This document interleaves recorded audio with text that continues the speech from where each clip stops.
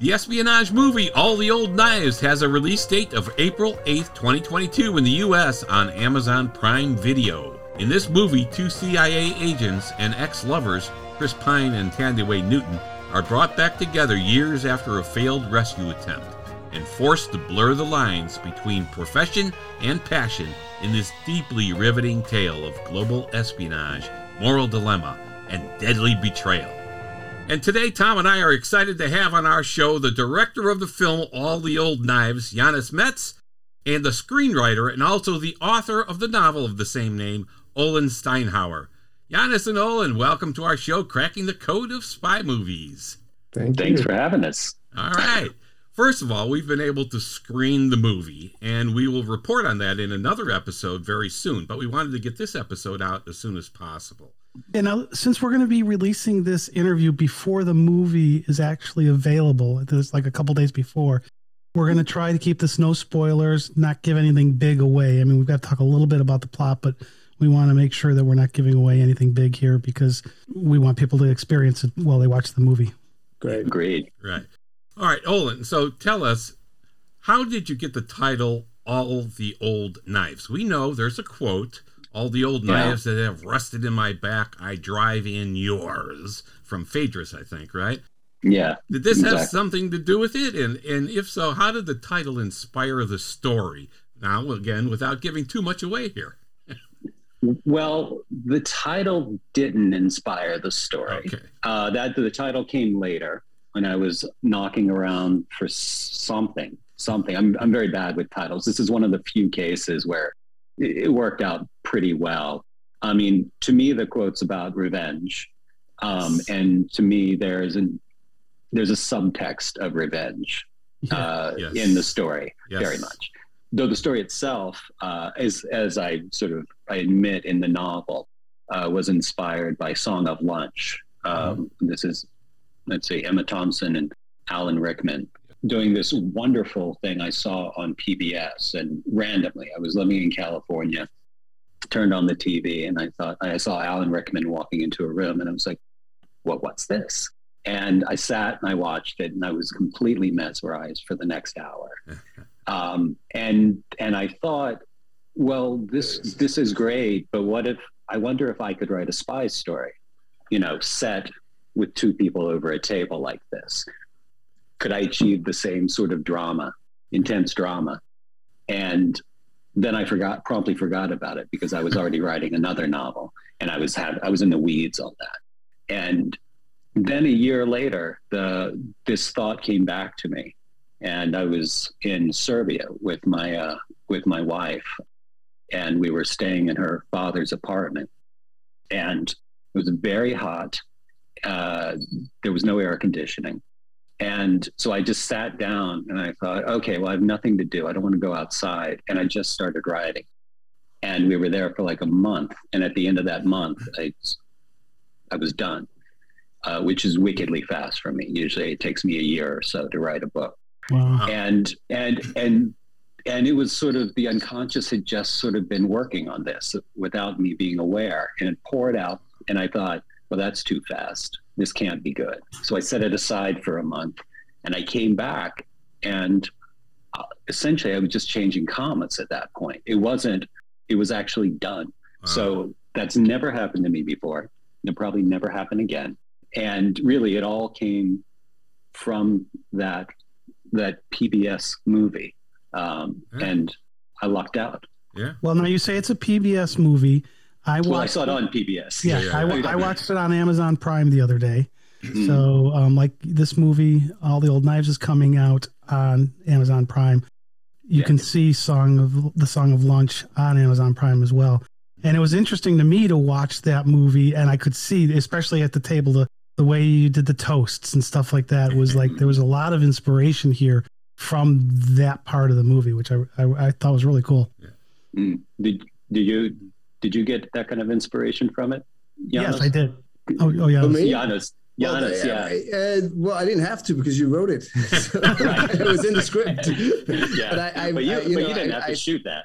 I saw the film, and it was, the tension between the two, the sort of the love lost or the way they meet was obviously great to see the film. I mean, it was, Alan Rickman is a much kind of sadder character off the bat in Song of Lunch than the way Chris Pine plays Henry Pelham. And I think it's important for the spy movie to not kind of go in the direction of what Alan Rickman did for Song of Lunch. Absolutely. You got to keep your wits about you.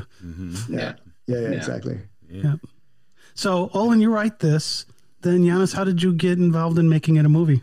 How's that process work? Well, I was presented with the script. I believe it was all the way back in 2018, and I liked the story. I'd never read anything like that. I don't believe I'd ever seen a spy movie that was set around the dinner table in a restaurant for 50% of the time, and then which is essentially an interrogation scene, right?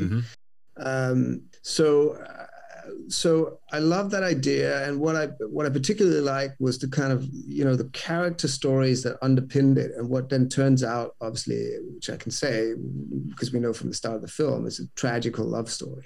And in the way that these two stories were interweaved, I thought was really smart and really exciting. And from a director's point of view, I also just like the fact that it's you're shooting. 50% of the movie is a conversation over a dinner table. It's essentially a play, right? It's a two-hander. It's a theater. I thought that was cool. Chris Pine was already attached to the movie at this point. There'd been a previous attempt at getting the movie up and running, which had been unsuccessful. And I thought Chris was really exciting as Henry Pelham, because he's on the one hand very charismatic and charming and good looking and someone you could easily fall in love with. But he also, if you watch Chris's sort of work in smaller independent movies like Hell or High Water, Z for Zachariah, films like that, he's a terrific dramatic actor, and he has a very dark streak to him. And I thought that ambivalence was very important for the Henry Pelham character. Yeah, and he really, when you looked at him in the scenes, his face really does exactly what you're saying there, Janis. It shows that depth and that edge where you're wondering, what's going on? He's a very ambivalent character, right? And he plays it with such minimalistic finesse.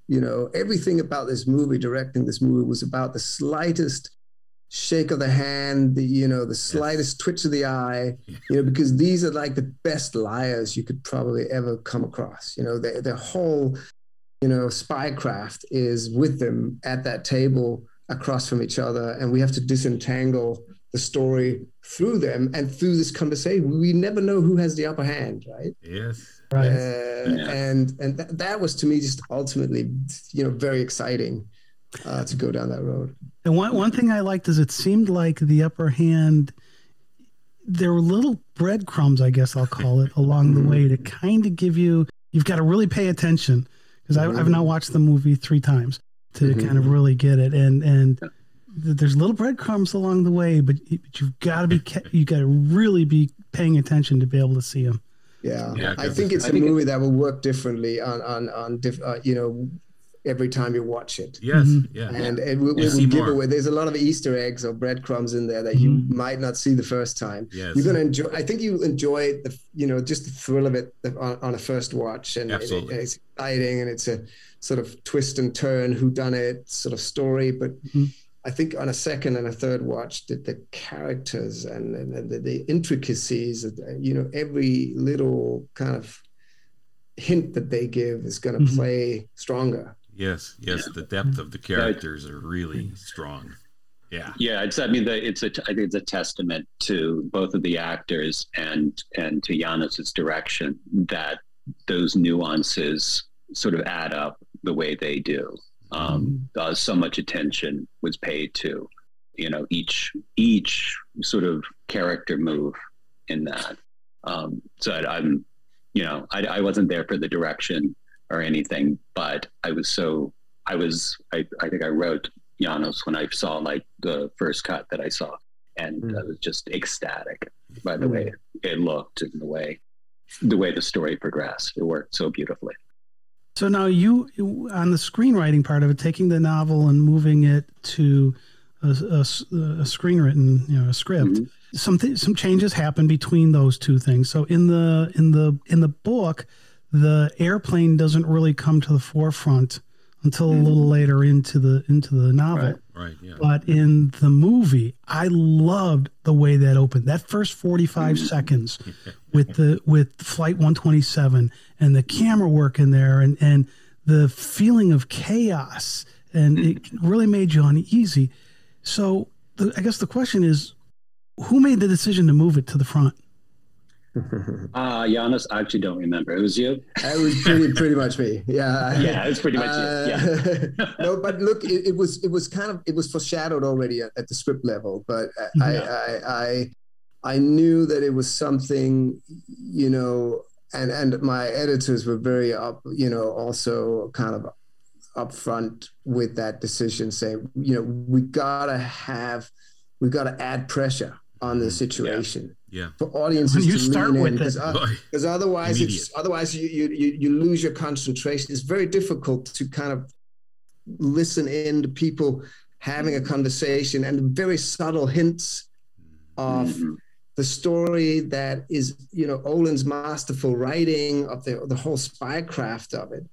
But you got to understand what's at stake. And this traumatizing event that 127 was, which changed everything for everyone in the story. Yeah. Not just Henry and Celia, played by Chris and Tandiway, but also, Vic, who's the boss of the office, played masterfully by Lawrence Fishburne, and Bill, who's just burned out agent, played brilliantly by Jonathan Pryce. They're all traumatized. Yes. By it, we can't spoil the plot, so I was going to go down the road with that.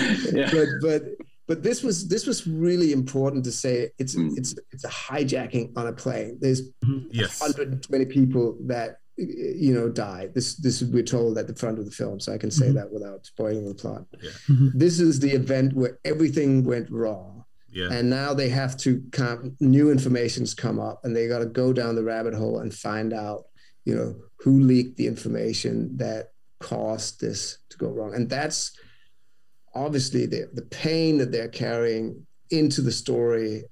That's what makes us hook as viewers on the plot, but also on Henry and Celia as characters. Yeah, that's great. Now, I thought that was just so. The closeness of the shots, it was a little shaky as it was because, again, bringing that chaos. Well, it's just a phenomenal way to start this. Yeah. Well, it's representing the hijackers filming themselves, with the idea that they're filming themselves with an iPhone. Mm-hmm. So what you're feeling is a very subjective kind of, representation of their sort of video to put on YouTube for everyone to see. Yes. This is what happens when you don't do what we tell you to do. Really, even to the effect that in the sound design we added the guy breathing, so you really had a closeness to the person who holds the phone, right? Yeah. So Giannis, we've seen the movie a few times now and everything, and we think it's something very clever that perhaps you can talk about here. We see a situation where the two main characters, Henry Pelham, like you said, played by Chris Pine, and Celia Harrison, played great by Tandiway Newton. They're in the restaurant in Carmel by the Sea in California, in the U.S., and they're discussing things like we talked about, and we see all of the action through flawlessly executed flashbacks. And to me, it was like a circle with them in the middle of it, and then lines shooting out of the circle to the flashbacks, and then back into the circle to the present, which worked brilliantly. It was terrific. Yeah. And I thought it was a really great way to take, because the novel is written where it's here's Henry's point of view for part of the story, and then here's Celia's part of the view for part of the story. And by doing the flashbacks, you were able to intertwine that. I thought that was cool. Yeah, so tell us how that came to be and how important that is to the storyline, and really how difficult that was to implement. Well, I mean, it was, first of all, it was all Olin's script. That's the structure of the script. They talk, from their conversations, we jump back and we get a little piece of the puzzle. Mm-hmm. And we don't always know whose perspective, it's obviously part of the fun is whose perspective are we in? Who's remembering this? Yeah. And are we being told the entire truth about that situation? And can we come back and revisit it again from another perspective? So this is the beauty of what Olin wrote. Yes. I think my job in that sense was to strengthen that so that every time you have a scene, you see how that scene just reverberates into a close-up of a character remembering. So it is like, we worked in the editing room, we worked a lot with the idea of trauma. And this was probably already, whether consciously or not, part of Olin's way of, thinking about these characters. But something that's changed your life so detrimentally, that's, destroyed everything, and you have to revisit that. That's painful, and you want that pain to be tangible. Mm-hmm. So, how we did, obviously we had all kinds of visual strategies on how to kind of go from one, from a flashback to a close-up, or from a wide and into something. And you wake up with Henry and Celia in the morning, and they're in love, and the sort of the sweetness but also the pain of remembering a lost love. How do you visualize that? Yes. There's a way that we use light, and a way that we kind of are close with them as they look at each other, and the way he looks at her, because that's his memory of the love that they shared in the beginning of the film. Mm-hmm. And then we cut to the restaurant, and this was all, laid out in Olin's script. We cut to her, and we see her again with that same, how he used to remember her. And suddenly we're like, oh, this was the love of his life. Yeah. Mm-hmm. So this is a great segue, because Olin, we wanted to ask you too, because, and Janos, I'm sure would have some comments on this from the director's point of view. You often refer to yourself as an espionage novelist, and you've written a number of novels like The Cairo Affair, The Bridge of Sighs, The Middleman, The American Spy, and now all the Old Knives. We think it's kind of uncommon to have the author of the story also be the screenwriter for the motion picture that is based upon the novel. It's happened a few times. Agatha Christie, I think, dabbled in that a little bit and so on, but I think it's unusual, and it has to be a tremendous advantage. So how unusual is it, number one, and what are the many advantages for the author, for the director, for the filmmakers in general, and really for the viewing audience to have this happen? Yeah, I'm not 100% sure how common or uncommon it is, but I think this had come up in a previous interview, so it must be pretty uncommon. Yeah. But for me, our producers, when they first wanted to get the rights to the book, they were very open to me writing it, and I was interested. Honestly, this is the first script I ever wrote from beginning to end. And I made a few stabs at trying to adapt The Tourist, and I just kind of wandered. It wasn't working out. And with this one, I was like, okay, I really want to write this. They said, yeah, go ahead. And a lot of producers wouldn't do that. This was Nick Wexler, Steve Schwartz, and Paula Mae Schwartz. And they're a great team to work with. Generally, but they're also open to just trying whatever the author is interested in doing. So luckily it worked out. And I don't know that, Janos could probably speak better to this. I'm not 100% sure that the author of a book writing the screenplay is necessarily the best idea, because you get so tied. There's a reason why you wrote the words in the book. And so you often feel this need, I can't get rid of that. Well, actually you can. And a lot of times the film's better for it. The more you cut is often works out best. It's an interesting perspective. Well, I can comment on it.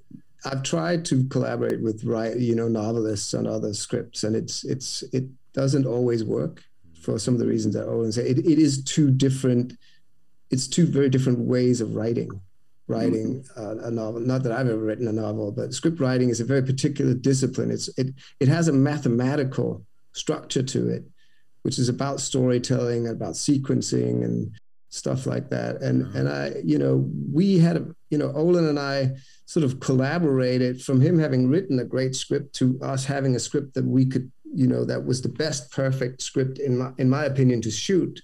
We had a great sort of, 3 to 4 month collaboration, also involving the actors and getting the actors in to read some of the scenes and, mining whatever we could of, information from that and then strengthening what we had. And, in that process, we took out quite a few pages already because there's also stuff that's like, well, you don't even have to say that. That's just a look. Yeah.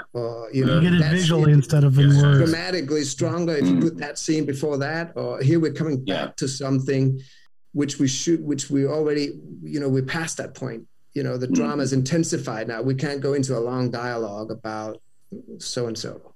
Yeah. And there's, that stuff that comes with experience, of filmmaking and screenwriting. And most novelists don't have that experience. They haven't walked the kilometers yet. Olin's obviously, super talented in that direction. It was, it was such a great process. Yeah, no, and I think, you ask Chris Pine, he says Olin's original script is one of the best 3 scripts he's ever read. Wow. So we already had a good starting point, It's nice to start with a solid script. So, Olin, would you do it again? When? Sure. Yeah. Yeah, absolutely. Great. Hey, Janis, now, when we heard you say in a couple of interviews that you kind of look at a movie through a prism, and in bringing a writer's words to screen can be daunting. So when we spoke with Roberto Schaefer, who was the director of photography for one of the James Bond movies, Quantum of Solace, he told us that sometimes the director wanted a very specific shot of a scene. And sometimes the director would just leave it up to the director of photography and his teams to come up with the shot, second units, and all that kind of stuff. So how much were you involved in selecting specific shots, and for what scenes, and how was that dynamic? Well, I'm very involved with almost every single detail of all my movies. But I have to say, if you go and shoot a James Bond movie, there's a lot of stuff you just by nature cannot be involved with because there's a lot, you don't want to shoot the car driving around the corner for the 17th time to get it right, Right. So there's a lot of stuff. You just assemble piles of shots, that you can go and edit afterwards, and you place, 100 cameras on something to get it, to get that, beautiful shot of that explosion right with the actor's head behind it or something. So, and stunts, obviously, you don't always deal with those. But with this movie, I mean, for me, part of the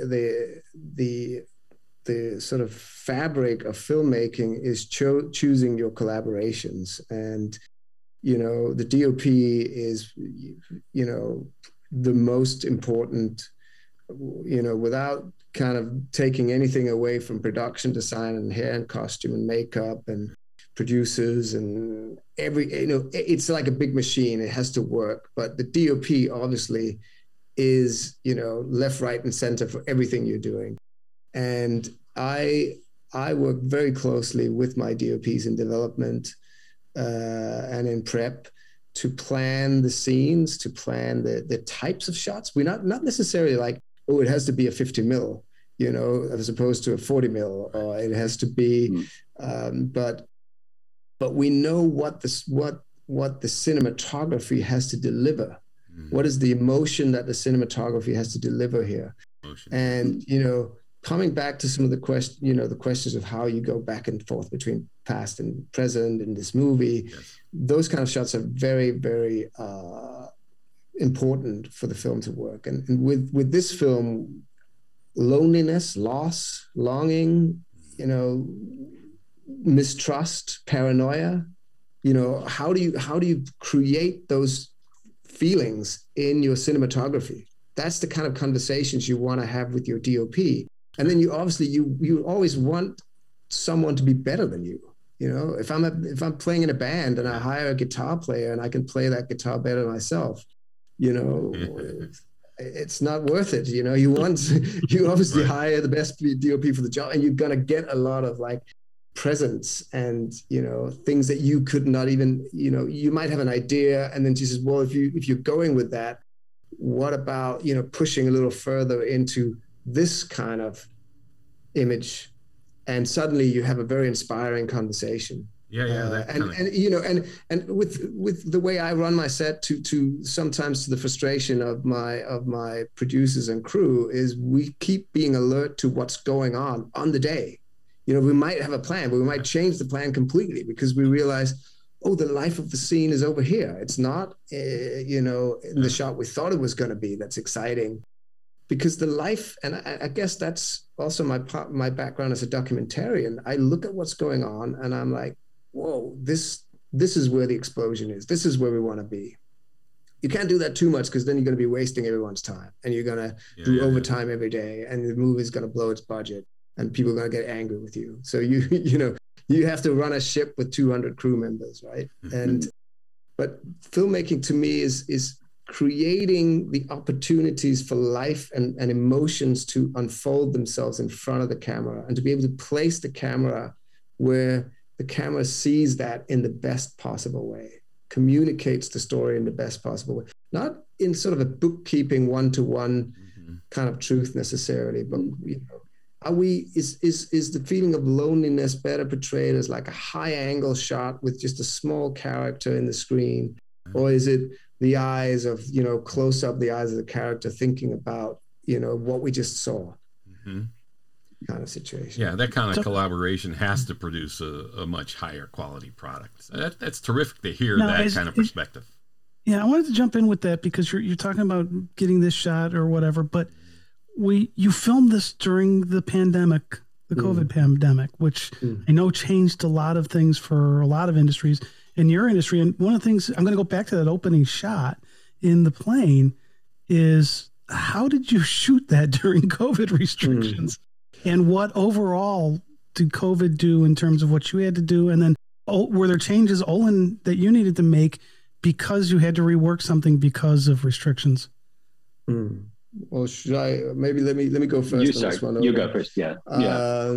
Because I know there's a lot of questions here, but it was very, interesting to shoot during the pandemic for various reasons, partly because we had to build a lot of the stuff that you see. A lot of 80% of this movie is shot on a studio, and I would argue that you can't see that that we move seamlessly, inside and outside of studio spaces, and we were able to construct a world that reads completely like you're in the actual places, but it is a studio built, and for that, part of that was due to COVID, so we could control the airflow, we could control how many people were there, we could, we're not out amongst, real, other people. We have everything contained in our own bubble, and we can test everyone, and we can have a system of like, blue lanyards are on set, red lanyards leave the set, air out the set,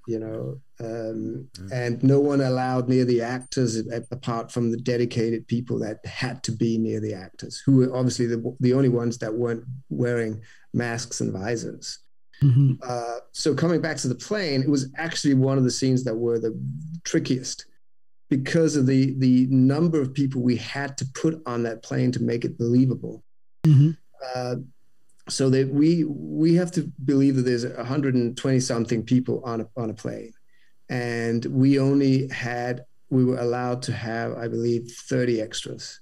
Wow. So we had to replicate and shoot and digitally replicate. A lot of the people you see on that plane are not there. Those are computer inserts, and this was a big job of CGI. Yeah, I didn't know that. You cannot see it. I swear to God, that explains a lot of how you got away with it. Okay. And we had to do quite sort of detailed planning on, how much you can see in an image to not reveal too much. Obviously, because once you start revealing empty seats, that's going to be an expensive shot because you're going to have to place, the CGI, the VFX is always what you want to try and stay clear of in terms of your budget, because that's the expensive stuff.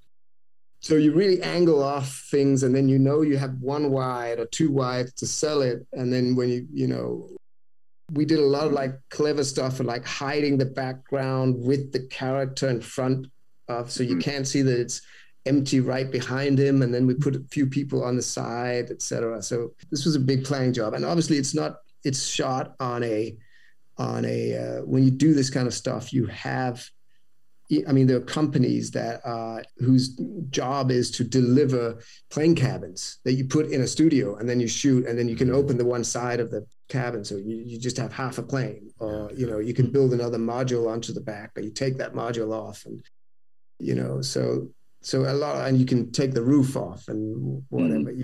And then you combine that with an exterior shot, which is obviously shot in an airport outside of London that's dedicated for film shoots.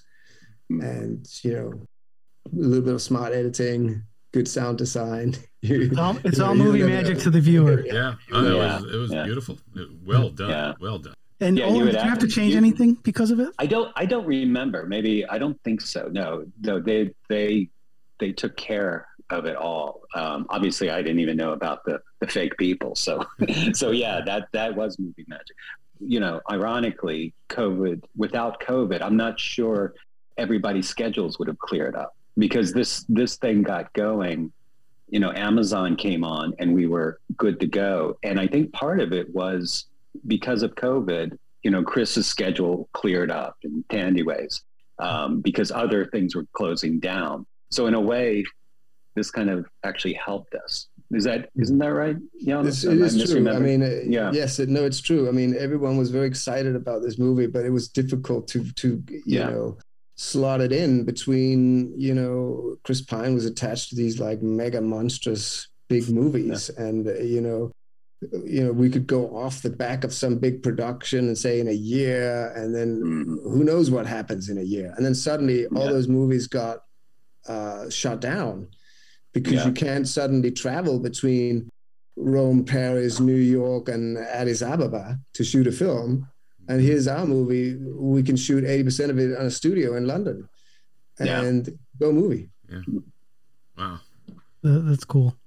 All right. I want to shift to some of the themes that are here. Again, trying not to give things away here, but all in there are two themes here I want to talk about. One is the family and children. You look at that, I think, a couple different ways.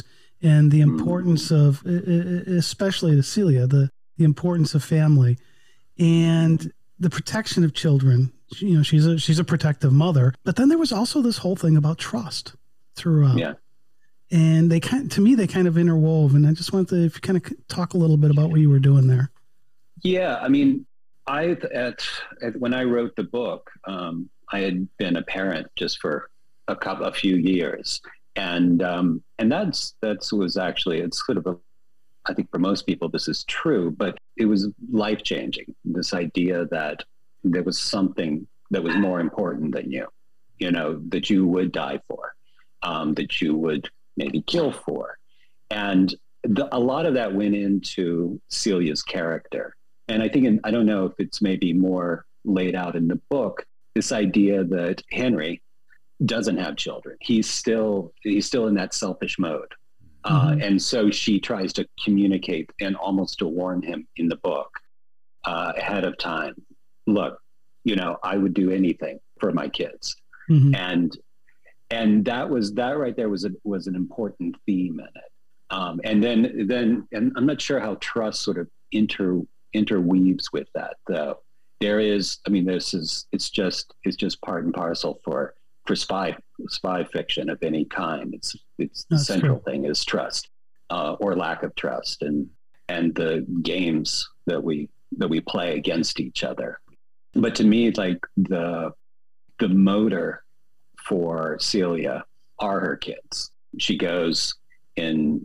She has a marriage that is, well, maybe it's loveless, maybe not. Maybe she just used her husband to get out of Vienna those years ago. But then she ended up with something unexpectedly that sort of changed her whole view of everything. And a lot of that was my just still being stunned by that idea that it had happened to me. Yeah. And she was my way of communicating that. Okay, that's cool. Great. Yeah.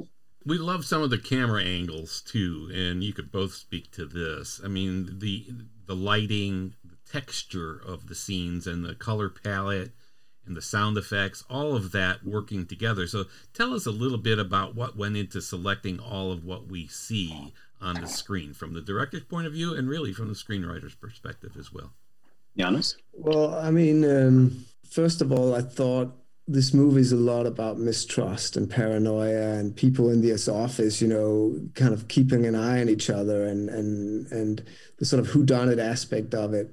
So it was important to also for the production design to have an office where, you know, you can kind of look through blinds into an office and see someone doing something slightly dodgy. And we put a little bit of blame on a character like that. And it's part of the fun of it, you know, how do you play the office? But it's also part of the tense atmosphere that, you know, exists in this office. Because there is a point where they all know. I like to think, because they're so smart, you know, that there's something wrong, you know. So we had to play that in looks and gazes and sort of camera angles that was slightly obscured behind stuff, etc. So that was one principle. And then another principle was, you know, this idea of, you know, two star-crossed lovers, a kind of Romeo and Juliet story where it goes terribly wrong. And then they meet again after 8 years and they have to figure out the ins and outs. And we have to fall in love with them and believe in them and somehow go on that journey with them. And this way of, you know, I think it's one place where what we put in the book actually put in the film actually diverts from what's in Olin's book. Because as I remember your book, Olin, they meet in a quaint little sort of Italian restaurant. It's inspired by some of them. And I wanted to make it an epic sort of, they meet at the end of the world, you know, physically, emotionally, in terms of their love story. Now the masks have to come off and we have to have closure. So I wanted this restaurant cringed out on a rock, you know, with the Atlantic Ocean sweeping into it, and you know, this feeling that this is where it ends, and we have.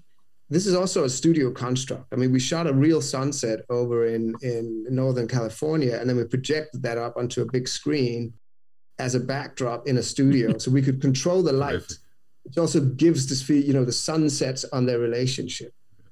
And in the end, it's very, it's completely dark, and we go into like a film noir type of storytelling and visuality.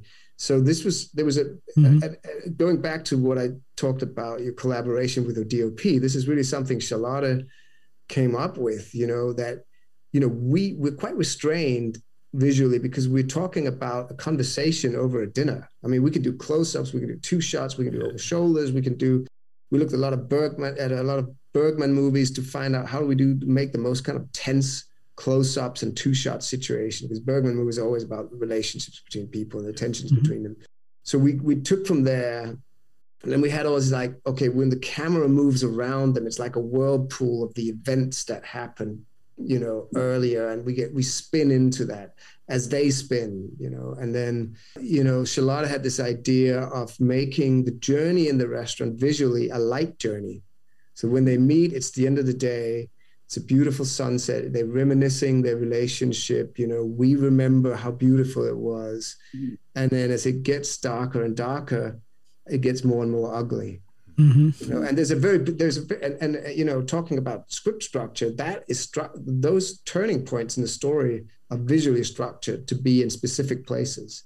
When they start talking about what went wrong, the sun goes down. The restaurant turns from pink, red, beautiful, light golden colors to, you know, cold blue. Suddenly, woof. So, you know, some of these things, obviously, you don't necessarily notice them as a viewer, but I would argue that you feel them if we do our job right. Absolutely. Well, and I think another thing that added to it was the score, right? So this was what John Ekstrom and Rebecca Carrier, I think, did the score on this. And it wasn't in your face, but it was there just, I think, helping create that tension. Yeah.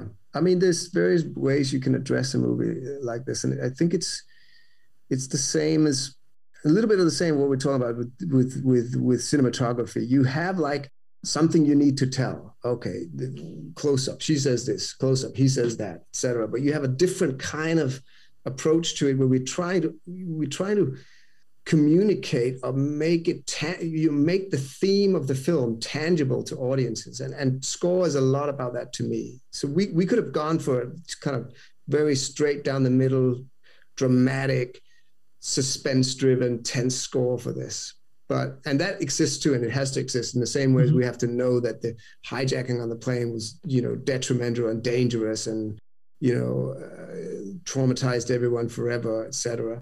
So you have that very dark score on the one hand, but you also have a very melancholic, beautiful score, where it's almost like, you know, I like to use the phrase with the composers, I want to hear the angels crying over these two people and what happened to them. That's good.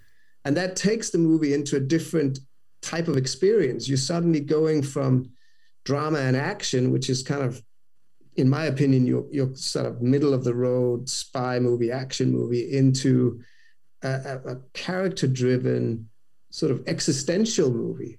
And I always, I mean, I made a movie before this about two tennis players, Björn Borg and John McEnroe. Right. We kind of did the same thing, you know. It's like, so this isn't really a movie about who wins the Wimbledon. It's a movie about how lonely these two people are. And the music has to help us tell that story. And I think it does a very good job. Yeah. Olin, did you have something you'd? Yeah, no, I mean, in terms of, you know, you guys did an amazing job on the Office, you know, The Office in Vienna. I didn't have a clear picture. All I wanted was whatever pictures I had were kind of from spy films already. And I just was hoping that Janos wouldn't do that. And he did. He ended up coming up with you guys came up with a beautiful set.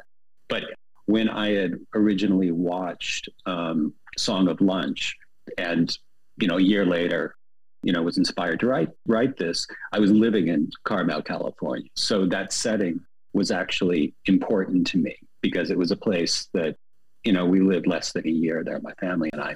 And while it's gorgeous, there's something sort of cold under the surface when you're living there. I think if you go there for vacation, it's fine. But if you're living there, people have their lives. Their lives are already regimented, and they're living their best lives. So it's hard to crack into that and become sort of socially connected.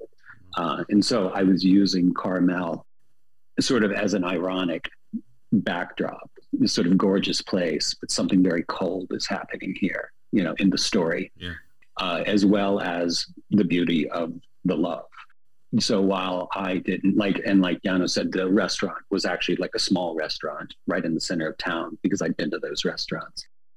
But the move to putting it on the edge of the world was I think it's brilliant. And it really plays to the themes. Also had to say, if you wanted to kill someone being a CIA agent, you wouldn't do it in the middle of town. So that's true. One of my ideas. It's a very good point. Hold on. Something here. Okay, I wanted to then ask about another filming location, because Jonathan Pryce, who I absolutely love, you've got that scene where he's on the phone in London, it's raining, he's in front of the print shop on Carey Street. Now, was that studio, or did you actually film that on location? And if so, why did you choose that location? That was one of the few places that we shot on location. I mean, originally before COVID, we contemplated the idea of shooting this film, I believe, in was it Budapest or somewhere like that? And it was just to get some of those like beautiful locations you can get there, and double Budapest for Vienna. You know, this is obviously all a budget question. Why not shoot it in Vienna? Because it's cheaper to shoot it in Budapest, and you can get Budapest to look great, etc. But one of the things we couldn't find in Budapest was a good London pub. Yeah. So we went to London, and we said, okay, we got to go shoot the pub. You know, there's loads of pubs there. But it turned out, ironically, to be the location we had the hardest time finding. Because first of all, you can't shoot in central London in the business district because of regulations that, you know, you can only shoot on weekends. And so there were some kind of rules there. So a lot of opportunities were shut down. Secondly, a lot of the pubs there have been kind of regentrified, or they don't look like cool old pubs anymore. They look a little boring and sort of, you know. But we found this one pub which was beautiful, and it was small. So we were worried about that, because often you want the place to be a little bigger so you can get your cameras in, etc.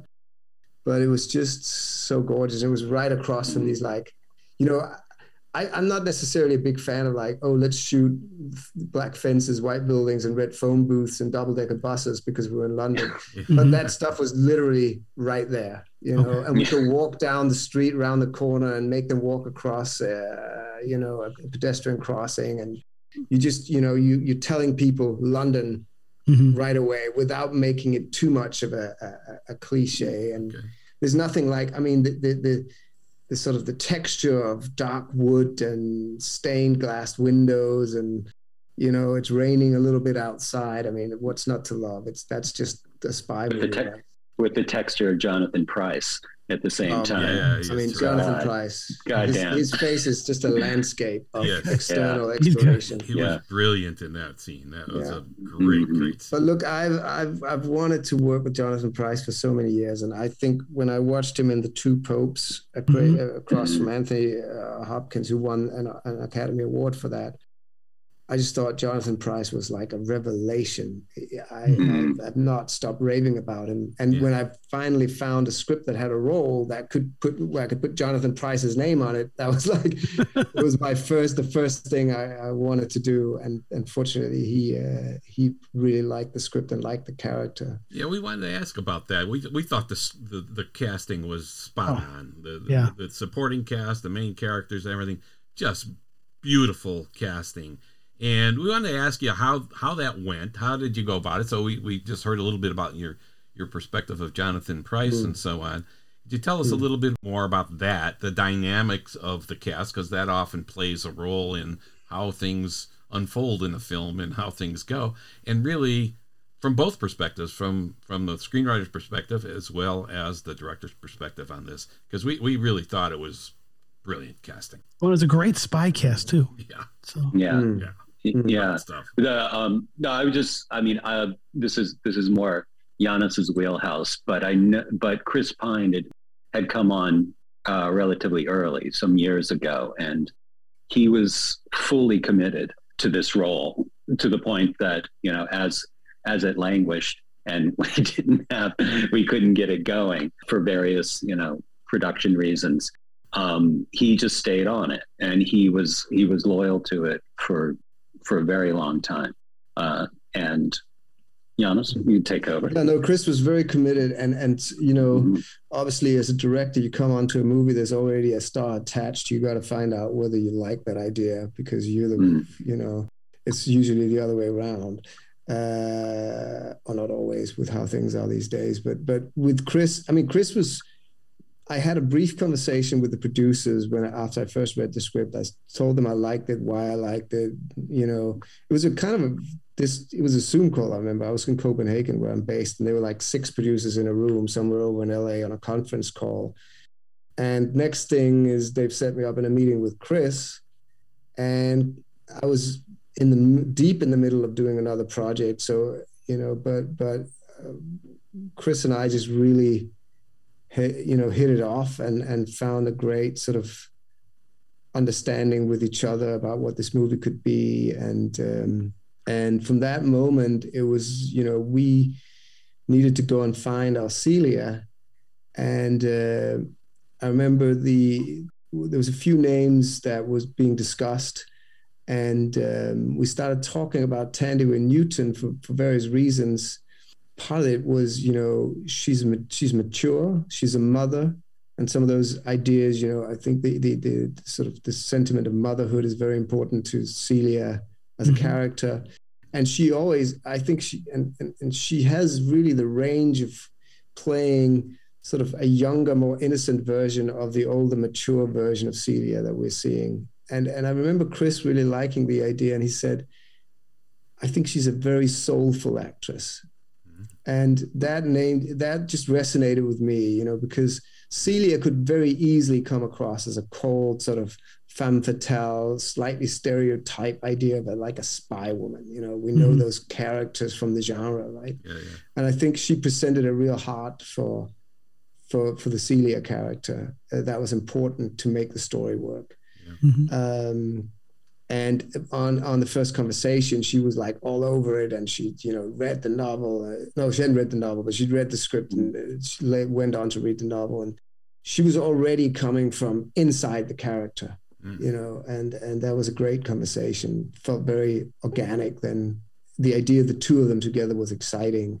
Yeah. They loved the idea of the two of them together as well. So that's obviously a good start of like the chemistry. Yep. With the character Victor Wallinger, who's the boss of the CIA office in Vienna, I knew we needed someone who could really command the room with the greatest possible authority. You did well with that. Yeah, Lawrence Fishburne in, he's just a double bass of a character, right? And he's such a powerful instrument. Fills the room. And that was, it was such a gift to the film. And you working with someone like Jonathan, who's like, he's an embodiment of film history. The guy was in Apocalypse Now. It's like, it's like a library of experience. And we had some great conversations early on. We both loved A Spy Who Came In From the Cold. And that was like a reference for us, coming back to that movie. I also, let's put it out there. I also really liked the idea of not having an all-white cast. I wanted to diversify in front of the camera. I thought that was very important, not just for the political climate we're in today, which I fully sort of support and admire, but also because that's the reality of the CIA. Right, that's true. Yeah. They come from all walks of life, and it's important to have a diverse group of people in the CIA because they have to fit in. Yes. Yeah. Exactly. The time of the sort of the Ivy League educated tweed jacket wearing spy is over. These are people with real grit and life experience and field experience. And then, I've already said all the praise in the world for Jonathan Pryce. So these were the core ideas. And then, building around that, obviously going from the sort of idea of authenticity and realism that Olin's script brought into this. I remember one change we did from the book to the script, which is actually had to do with casting, was the role of Layla, who in the book is like, she's an old sort of seasoned woman, a white woman, I believe, in the book, right, Olin? Yeah, I don't remember her ethnicity, but she was older. Yeah. Yeah. And I thought we needed, it was interesting to have someone with specific knowledge of the Middle Eastern regions in the story as a kind of like mediator and someone who had more at stake also. Maybe because, Layla, the character, she probably has, she has family down there, and it was really interesting because then you're working with this actress Art Kamel, who came in to play Layla. She hadn't done a lot of big stuff before. This is a big role for her. But she's from Saudi Arabia. She's related to Khashoggi. How do you pronounce his name? Khashoggi. Yeah, that's like his cousin, her cousin. Wow. So all those things were very real to her. She had a very real connection with these issues. Very authentic. When you see, anytime she spoke, you just believed it. You were right into the character. You just believed it. So that was good. Were there times when a cast member had an idea for a scene maybe that was a little different than what you were going to do, and that maybe you entertained that idea and actually incorporated it? From both perspectives, all the way through. Even we did script development based on readings. We changed dialogue, a million times as an effect of readings. And when you're out there on set and you're in a real location and things have a dynamic and act. The bodily presence of the actors does something to the scenes. You might have an idea in your head, and then you're like, it's actually much better if you just seated in these two chairs rather than standing over by the window or coming in and out of the door.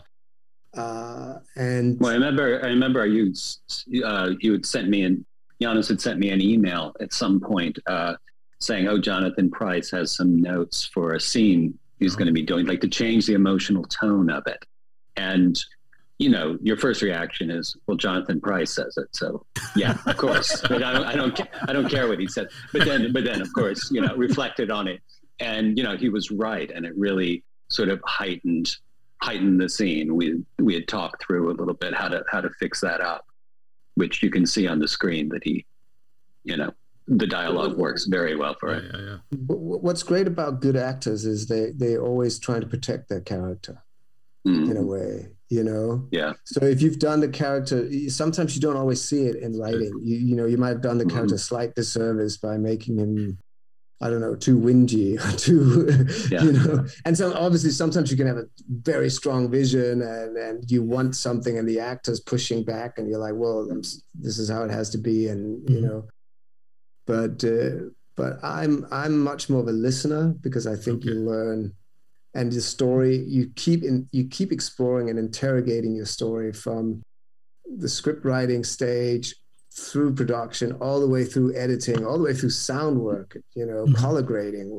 It's not until you closed every single last step of the film that you can make changes. That's great. So the dynamic among the actors and among the actors and Olin as the screenwriter and you as the director was very strong and positive and interactive, which probably produces a better product. I think that was a very collaborative process. Yeah. I think the actors were quite surprised that I had the writer sitting in on readings. I don't think they'd ever tried that before. I also have the DOP sitting in on readings because I'm like, well, if you want to, we have to figure out how to shoot this. You have to feel what it is. You can't just say, well, let's be over in that corner shooting a wide and then do a little bit of coverage over here. It's really about, for me, I mean, that's the way I make movies. People make movies in 100 million different ways, but that's how I try to bring life to the material. Yeah, and the read through was brilliant. I mean, I don't know if I said this before. That it's exactly what Janos is saying. The actors feel their characters and want to protect the throughout, and as a writer, it's very important to hear an actor say, this speech, I don't know, would I say that? Maybe I would just give a look. And it's, growing up, I always thought that actors wanted all the lines. It's completely not true. Not the good actors, at least, and it's usually, and I found this also when I was working on Berlin Station, the better actors would say, do you really need me to say all this? Is there a plot reason why I have to say this? Because if not, I can just let me do that look or say this one word, and I think it'll land better. Yeah.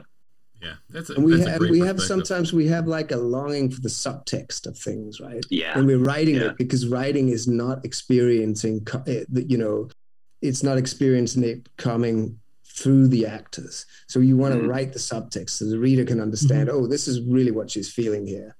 But, when the actor does it, that emotion is just there. And maybe, it's much stronger to not, have so many words. You want the right words at the right time. Yeah. You're talking about getting the feedback from the actors. Now, something that's newer in production than we used to have, I mean, I guess it started in like 2016, is the concept of the intimacy coordinator. So it's a new thing in production, or relatively new thing in production. So you had an intimacy coordinator on here because you had some scenes that there was some sex and nudity in this movie. How did that shape what you had to do? Yeah, I mean, there's a really important sex scene in the film, which is the moment when kind of, our two lead characters kind of come together and cling to each other while the entire world around them is falling apart and give in 100%. And Chris and Tandy, we were always very, very on board with how important the scene was and how important it was to get it right.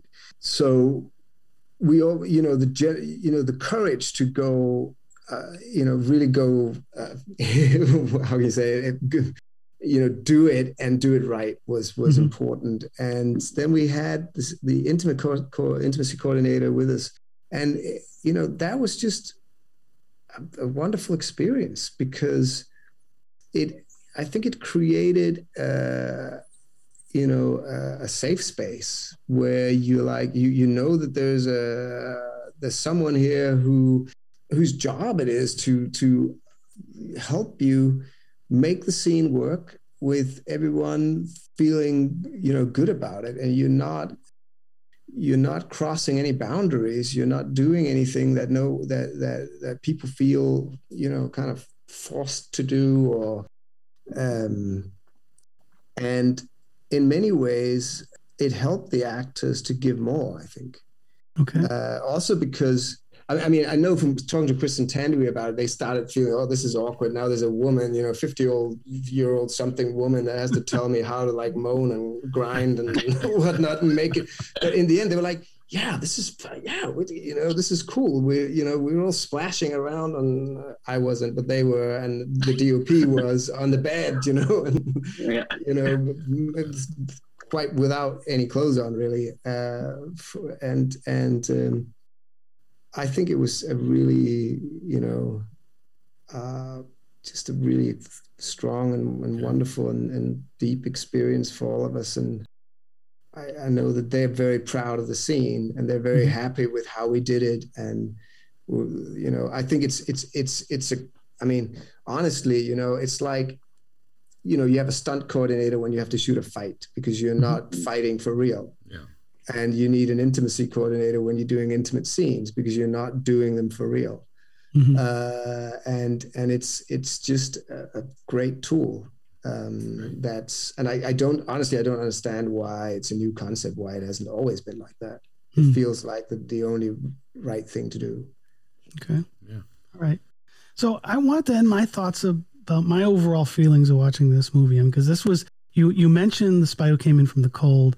And this really had that kind of a feel to it. About halfway through, because when I do these things, I watched the movie once without taking any notes, just to kind of get my feel for the movie.